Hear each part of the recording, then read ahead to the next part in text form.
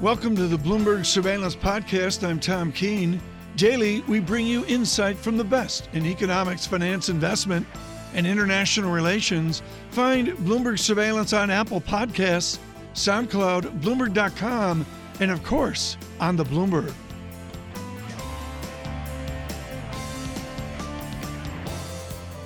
All it took was for Larry Kudlow to remind us, of course, that the White House NEC director thinks the following. Remember, none of these tariffs have been put in place yet. These are all proposals. We're putting it out for comment. They're at least 2 months before any actions are taken. China, by the way, did not enact the tariffs. It's not a trade war.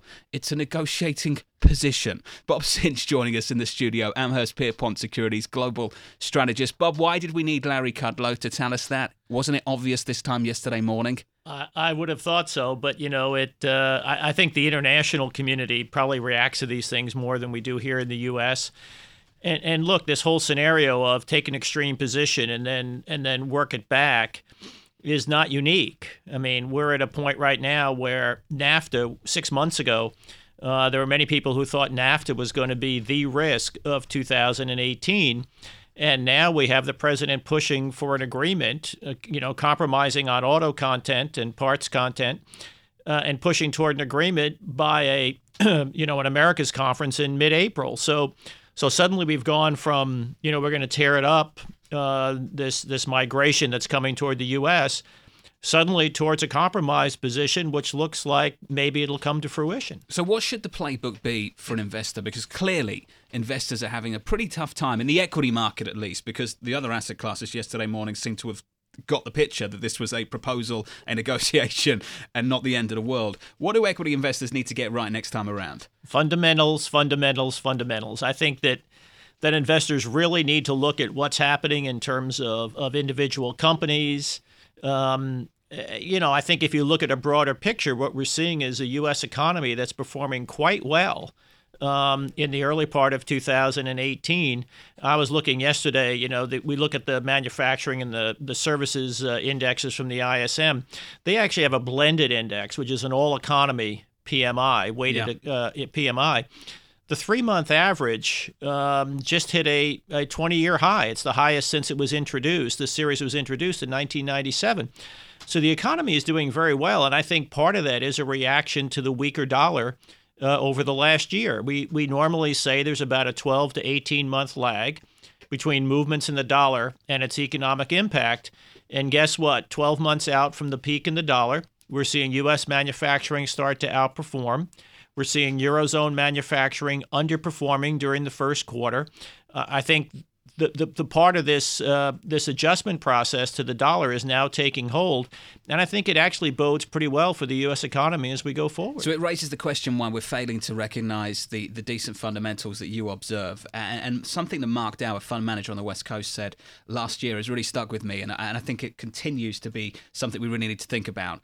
This market, a lot of people are struggling to divorce their political biases from their real analysis, whether it's economic analysis or market analysis. Why are we still struggling to do that? Quite clearly yesterday, people's views about what is happening with trade or what isn't happening with trade is shaped by almost exclusively their distaste of the President of the United States. And that is actually really sort of warping their view of what is actually happening in terms of the negotiations over trade and the fundamentals of the U.S. economy. I can't disagree. The way I've described it is we need to listen to the message and not the messenger, right? And so, as we know, the president is not experienced in politics. I think he probably doesn't want to become experienced in politics. He wants to take his own road. He stakes out what he thinks are rational and somewhat extreme positions, and then gets brought back within the construct of how the government operates, how the post office operates, how trade negotiations operate. But in general, he is pushing in a direction that I think, makes some sense for the economy. And having worked with Larry Kudlow for 40 years, I still believe Larry is very much a free trader. And I think he believes that the way this hopefully works out is that we expand U.S. markets into China, that trade and tariff and non-tariff barriers come down, and then, in fact, we expand the pie, not contract the pie. You are cross-asset. I want to take you away from your hyper-detailed notes at Amherst Pierpont, your elegant charts, and I just want you to speak to the listener who's whipsawed by this every day. The only solution is to expand your x-axis, and that the person that was investing for 7 weeks has to start thinking 7 months, and the person that was investing for 18 months has to really start with a 3 or 4 year view. That's the only solution, isn't it? I think it is. And I think that, as I've described, this has been a bit of in the last couple of months, a bit of a Shakespearean market full of sound and fury signifying nothing. You look at the year-to-date, you can put up WEI. What's the year-to-date performance of the S&P? I think it's down 1% year-to-date. So you kind of look at the first quarter and you say, what are we getting so excited about? But in fact, we've had daily movements that dwarf the year-to-date movements, which is exactly the opposite of what we had last year. So we're going through an adjustment process. I think the things that we would focus on are earnings momentum is still good in the U.S. We'll see how much of a response we get in terms of capital formation as a result of the tax adjustments, and deal with the fact that interest rates are probably going higher, both at the short and the long end of the yield curve. And Bob, I think it's really important to point out that this isn't abnormal. What this is getting back to normal. Last year was abnormal. This is kind of normal. And the idea that the trade that worked, which was just short vol and long momentum, has broken down over the last couple of months. That's what we're seeing. And I guess, I assume, Bob, and you can correct me if I'm wrong, that's why we're seeing it isolated to one region, the United States, and one asset class, U.S. equities. Would that be right?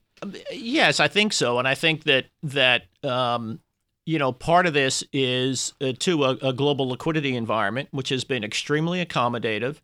Remember, at the beginning of the year, the ECB cut their rate of asset purchases in half from 60 billion euros to 30 billion euros a month.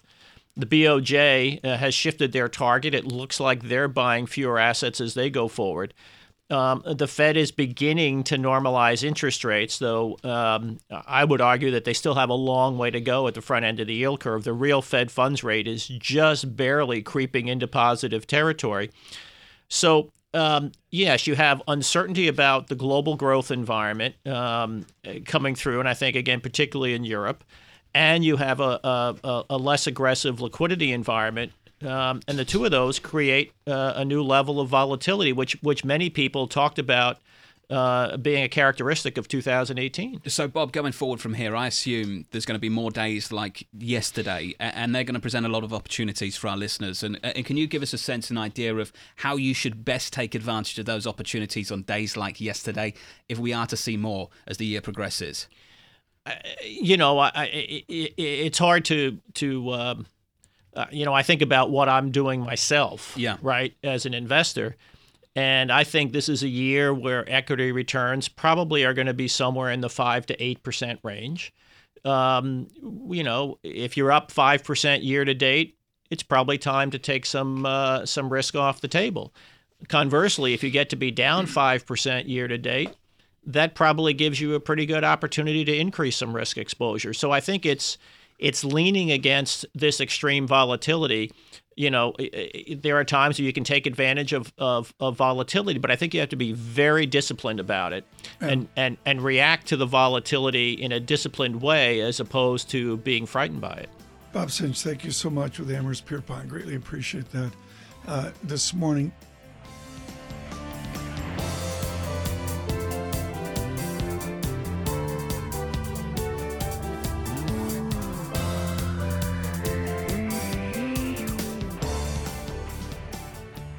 Richard Greenfield with us now. We could talk for 2 hours. There's so much going on in the world of media. But let us start with, I guess, John Sheryl Sandberg to speak to Bloomberg today in the 3 o'clock hour. 3 p.m. Eastern time.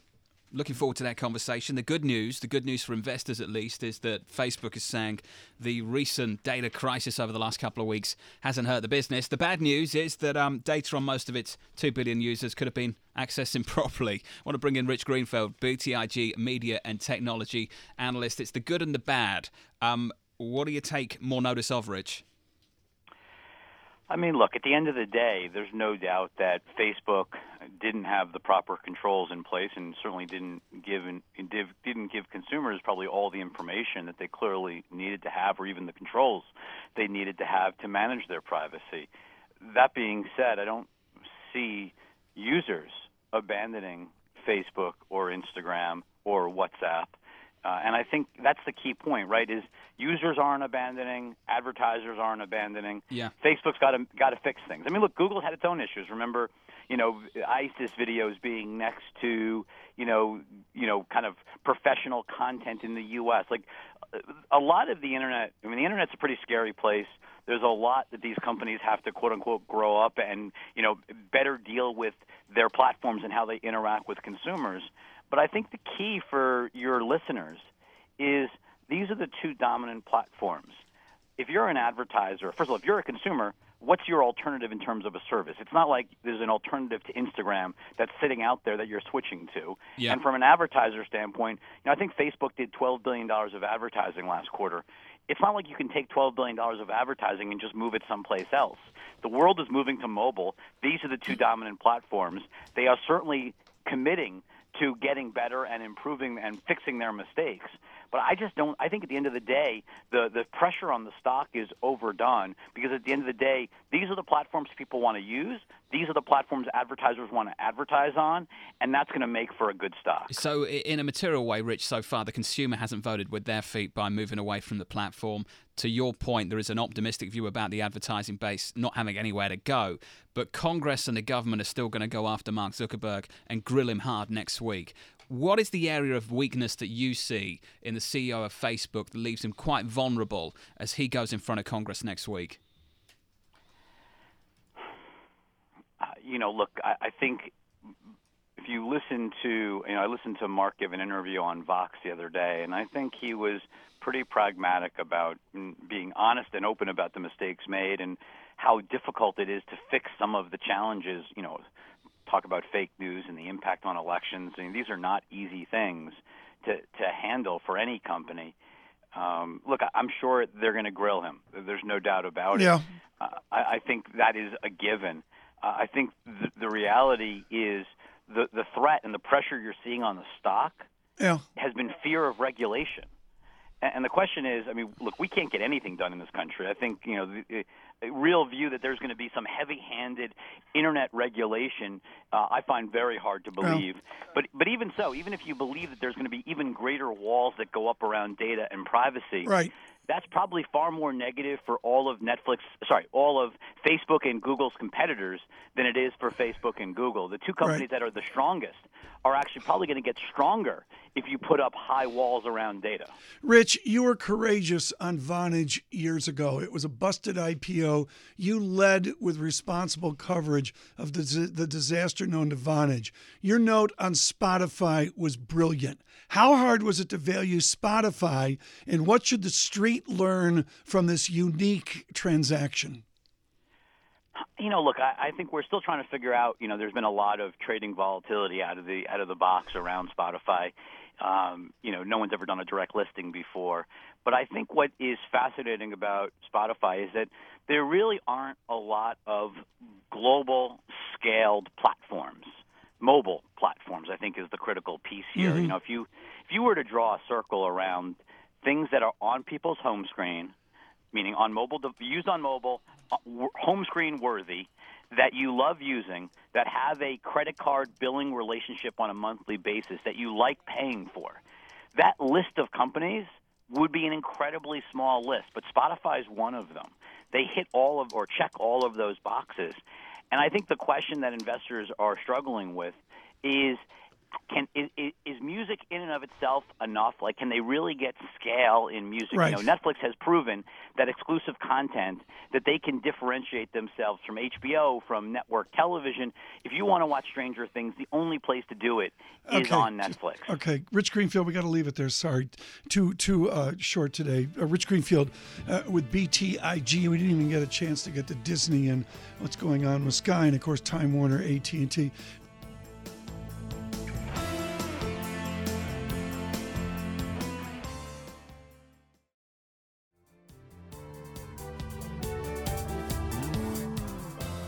Let's talk about China. The White House's National Economic Council Director Larry Kudlow saying on Bloomberg, having to do with the China's response to U.S. proposed tariffs and the sell-off in the stock market yesterday. Remember, none of the tariffs have been put in place yet, he said. He emphasized that it would take at least 2 months before any action is taken on what are still only proposals. Well, maybe this is the way Mr. Kudlow sees it. It may not be the way that the Chinese see it. Here to tell us more is Miranda Carr, Haitong Securities Head of China Thematic Research, joining us from London. Miranda, thank you very much for being with us. So is this really just part of a negotiating tactic that is really leading to a confrontation over intellectual property, or is it really a trade war? I think this is the starting round in a much wider negotiation.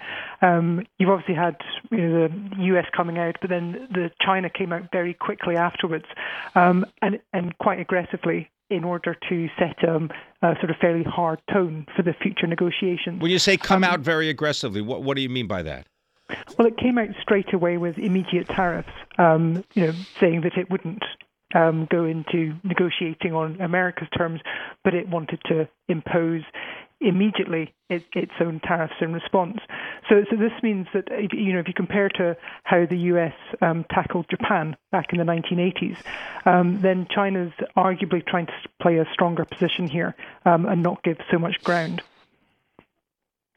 I look at this and I want to know how all the festivities of the last 48 hours plays in Shanghai and in China. You're in London, but what is your take on how this plays? I mean, I understand the government angle in that. If Pim and I were having a beverage of our choice at the jazz bar of the Fairmont Peace Hotel on the Bund, what would the people next to us say? Well, they're concerned about what the U.S. is going to hit their markets pretty badly. But the thing is, it's not just about dominance in the trade or just about the surplus. This is about sort of the Chinese competing on a global basis with U.S. manufacturers, and this is why we call it sort of more of an intellectual property war. It's about who's going to dominate the next 5, 10, 20 years in terms of things like telecommunications, 5G, AI, and the future sort of technology race. And now China wants to be a leading part of that. Hence why the U.S. targets the Made in China 2025 sectors and not things like widgets and some of the sort of lower-end textiles and the lower-end goods that China manufactures, and are also a key part of the China's trade surplus.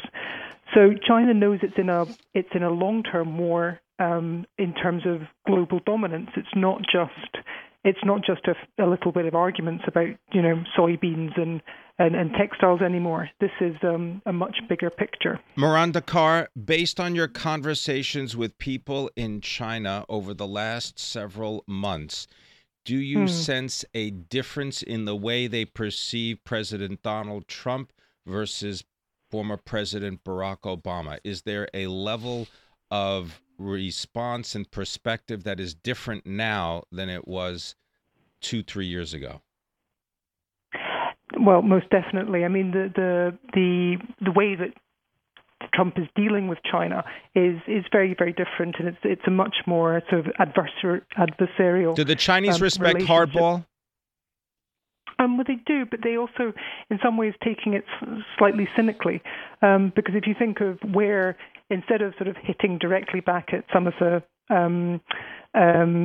key imports that would affect the U.S., they're going after the places where they know that the voters, the Trump voters, will be particularly badly hit. So particularly in sort of the agricultural sector and sort of affecting the rural areas. So it's a fairly cynical negotiating tactic, because to be honest, if they limit imports of soybeans, it's going to badly affect China more than it does the U.S. They can't get soybeans from anywhere else. It raises food prices, and it's something they lack. So this is a fairly sort of cynical negotiating tactic. It's not a real threat. Right. But obviously they don't see. We're now into a stage where it's much more competitive. And in terms of, because what's changed, it's not just the Trump administration's changed, but obviously Xi's vision for China has changed significantly as well. And saying that China is going to reclaim its, rightful state in the global affairs means that they're taking a much more aggressive stance as well. Okay. So it's changes on both sides. We have to leave it there. Miranda Carr, thank you so much with High Tongue Securities in London.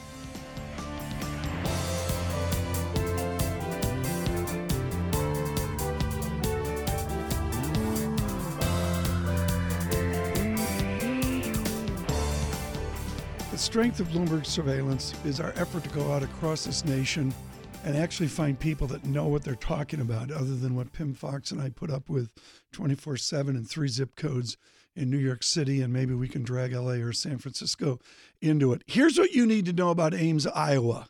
The world ended on February 18th when Iowa clobbered Iowa State in wrestling. That's all that matters out in Iowa is Iowa crushed Iowa State in wrestling 35-6.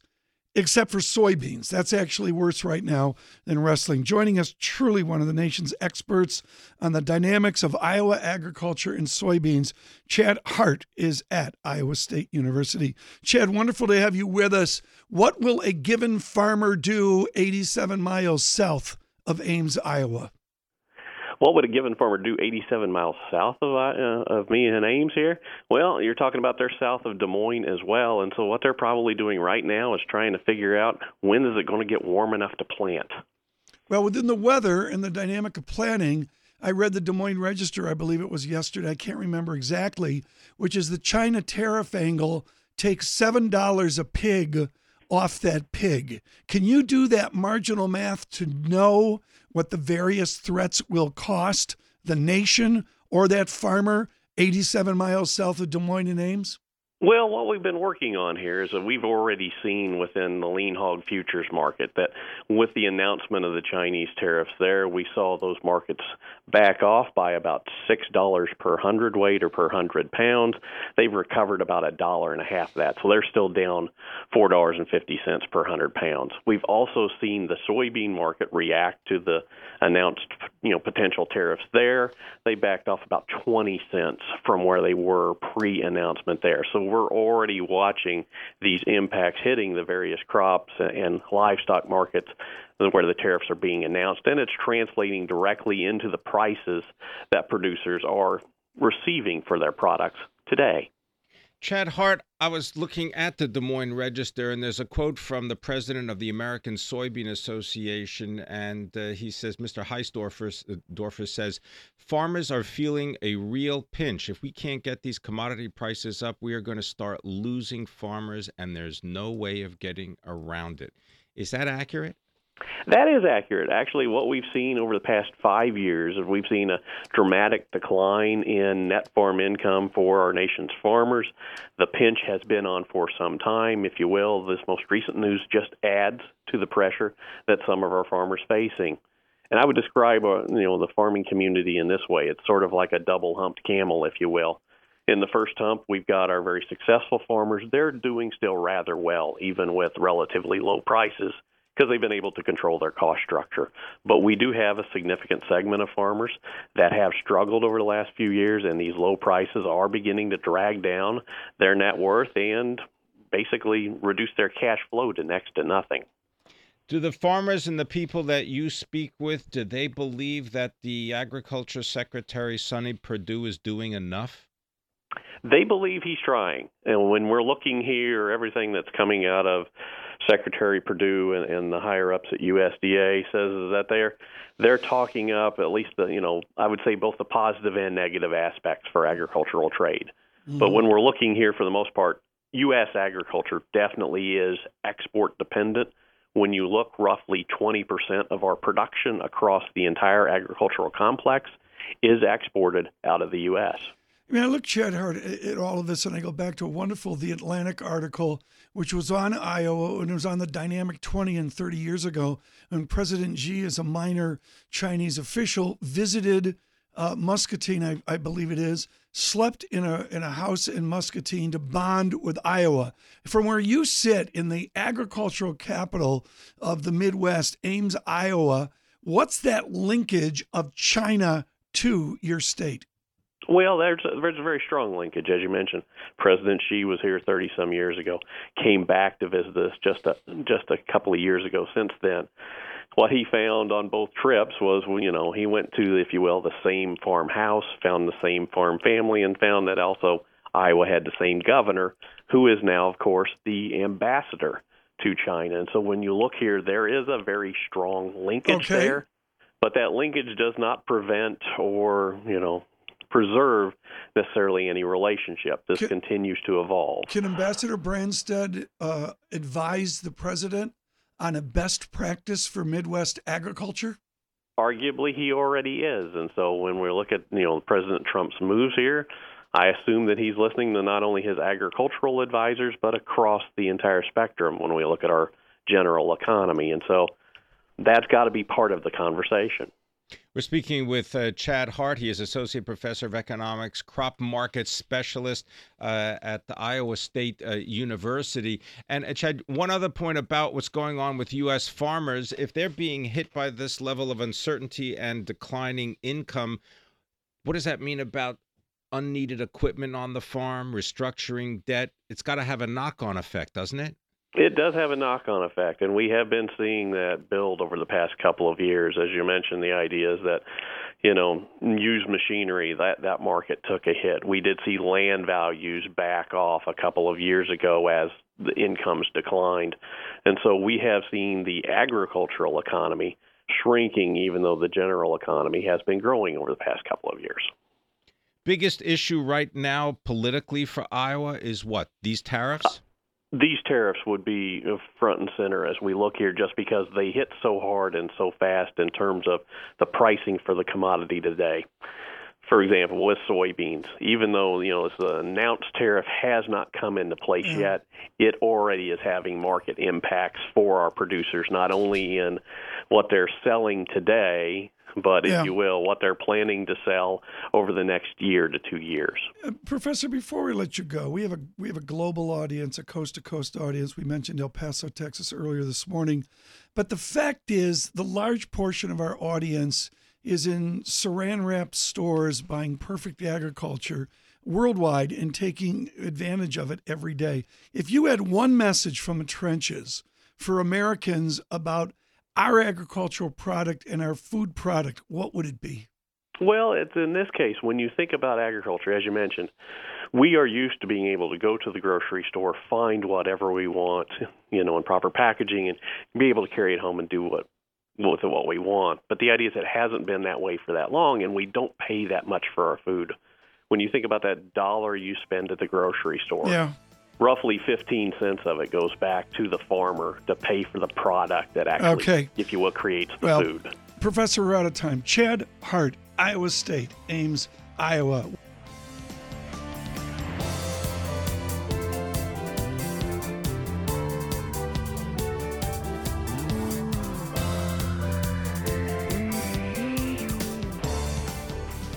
Always with Douglas Cass of Seabreeze Partners, you rip up the script and you really go to the news flow. There are two items we need to talk about, and one is the sheer excitement for our global audience in the American sport of baseball, and that would be a Red Sox team that seems to be pretty good. But the absolute unique characteristics, Doug Cass, of your New York Yankees, I had goosebumps yesterday. You and I did not live 1927, but what's going on with the Yankees this year is goosebump worthy for everybody that loves baseball. Yeah, they're a juggernaut. I mean, your producer asked me if I could get Sandy on the phone in the next interview, and I told him yes. He says, "Do you mind if you step off the phone?" Well, we would be honored to have Mr. Koufax, as you brought us Jim Palmer last year, who was shockingly prescient on the Houston Astros. As we look at the things to talk about, Doug, I want to have a cogent and constructive conversation about the humility in the business, and of course, with the end or funds leaving Pershing Square Capital. Our Scott Duveau publishing that on the year-end note, Blackstone, J.P. Morgan Chase, and others exited millions of dollars. Was Mr. Ackman, Bill Ackman, with Herbalife and all, was he undiversified? Were the bets too big? He ran an extraordinarily concentrated portfolio and book, something that Warren Buffett has consistently cautioned about. That coupled with his public persona and, unfortunately, a large share of hubris have contributed to his disappointing results. But I would also add, unrelatedly, that market conditions also contributed, not only to Pershing Square's poor results. Oh, Mr. Einhorn as well, long short. Yeah. In general, the hedge fund community. And, some brilliant people like David Einhorn, who I consider a friend, has done disappointingly poorly as well. We have this, we've entered something I've discussed with you repeatedly, and I think you use it as a promo. We're in this new volatility regime. We're in a market which virtually has no memory from day to day. So the construction of permanent or buy and hold long-term portfolios grow increasingly more difficult in the environment. I mean, let's just look at yesterday, which is a constant reminder that either I'm an idiot or that there's an endless supply of idiots out there, or maybe the two are mutually exclusive. The S&P is now rallied by 100 S&P points, the Dow Jones by 800 points from the pre-market lows yesterday. And, we all try to search for reasons. Managing money in that sort of volatile environment is really dangerous and problematic. So I like to say that we're all traders now. I like that idea. Let me bring in Pim Fox, Doug, who loaded the boat early yesterday morning. Right. But let me just challenge you a little bit, Doug Cass, because he used the word brilliant people. And, when the stock market continues to move higher and there's no volatility, everybody looks like a hero. How come now that we have volatility and now that everybody has to prove their chops, you end up with a situation where no one can explain accurately why other investors have been dumping stocks, because you never hear anybody telling you that they're selling their own stocks. And having said that, doesn't that call into question the very, quote, brilliance that you describe? It does. It's a great question, and it would probably take 4 hours of conversation. But I would say to you, Pim, that the market has changed dramatically in the last decade. You mean investors have changed?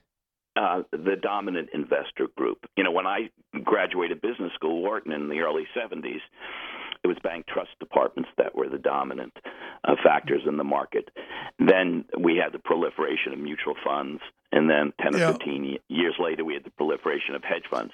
Now machines and algos dominate trading these days. And there, as you saw yesterday, they were triggered off the fourth or fifth, I can't count, successful retests at 25.50. Doug, so, I'm sorry, go ahead. You and I have talked about this before, and this is the heart of the matter for Global Wall Street. Hedge funds are structured on 2 and 20, 2% fee plus 20% of the take, and that worked in a high yield, high nominal, high real yield environment where you had some wiggle room, you had some squishiness. That's gone. How can you garner that fee structure and make the 20% gain given where we are in terms of rates and total return potential? The math's not the same as it was 10 years ago. It's really difficult in a low, as you said, structurally in a low interest rate environment and in a low, maybe even substandard return environment. 2 and 20 simply doesn't work. The VIG, as we would say in a baseball bet, is too high. I mean, Pim Fox, this is something you understand. Doug Cass and I, having an overpriced cup of coffee at the Four Seasons over on 59th Street, the math worked 10 years ago. I'm still buying my coffee on the corner with the guy at the cart. And I'm trying to understand, and I think you said something interesting, Doug, there about the dominant forces in the market. The traders now are machines. Does this then offer an opportunity to human beings to find companies that they believe have value and to stick with their opinions and their perceptions in a way that machines cannot? Great question again.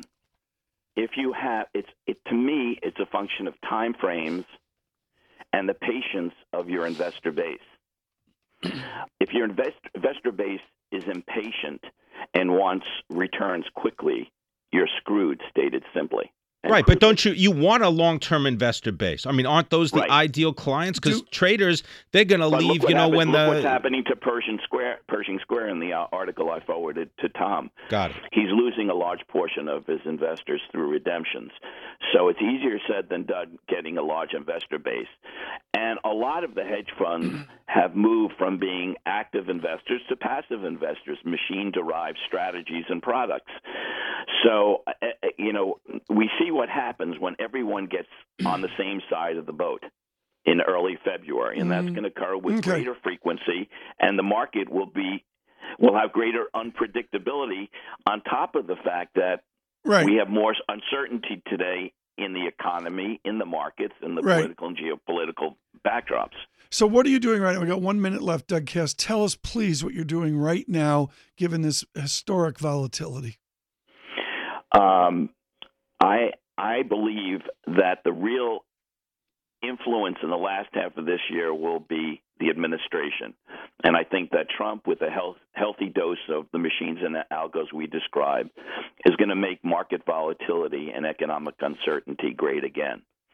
So I am fearful that his policy will result in mistakes. Basically, we have an untethered president who is conflating politics with economic policy. Okay. And you can't have hastily crafted economic policy without deep analysis in a flat, networked, and interconnected world. It just doesn't work. Right. We've got to leave it there. Doug Cass, thank you so much. Show up next time if you can with the giant of the game, Mr. Koufax of Los Angeles. Doug Cass is with Seabreeze Partners.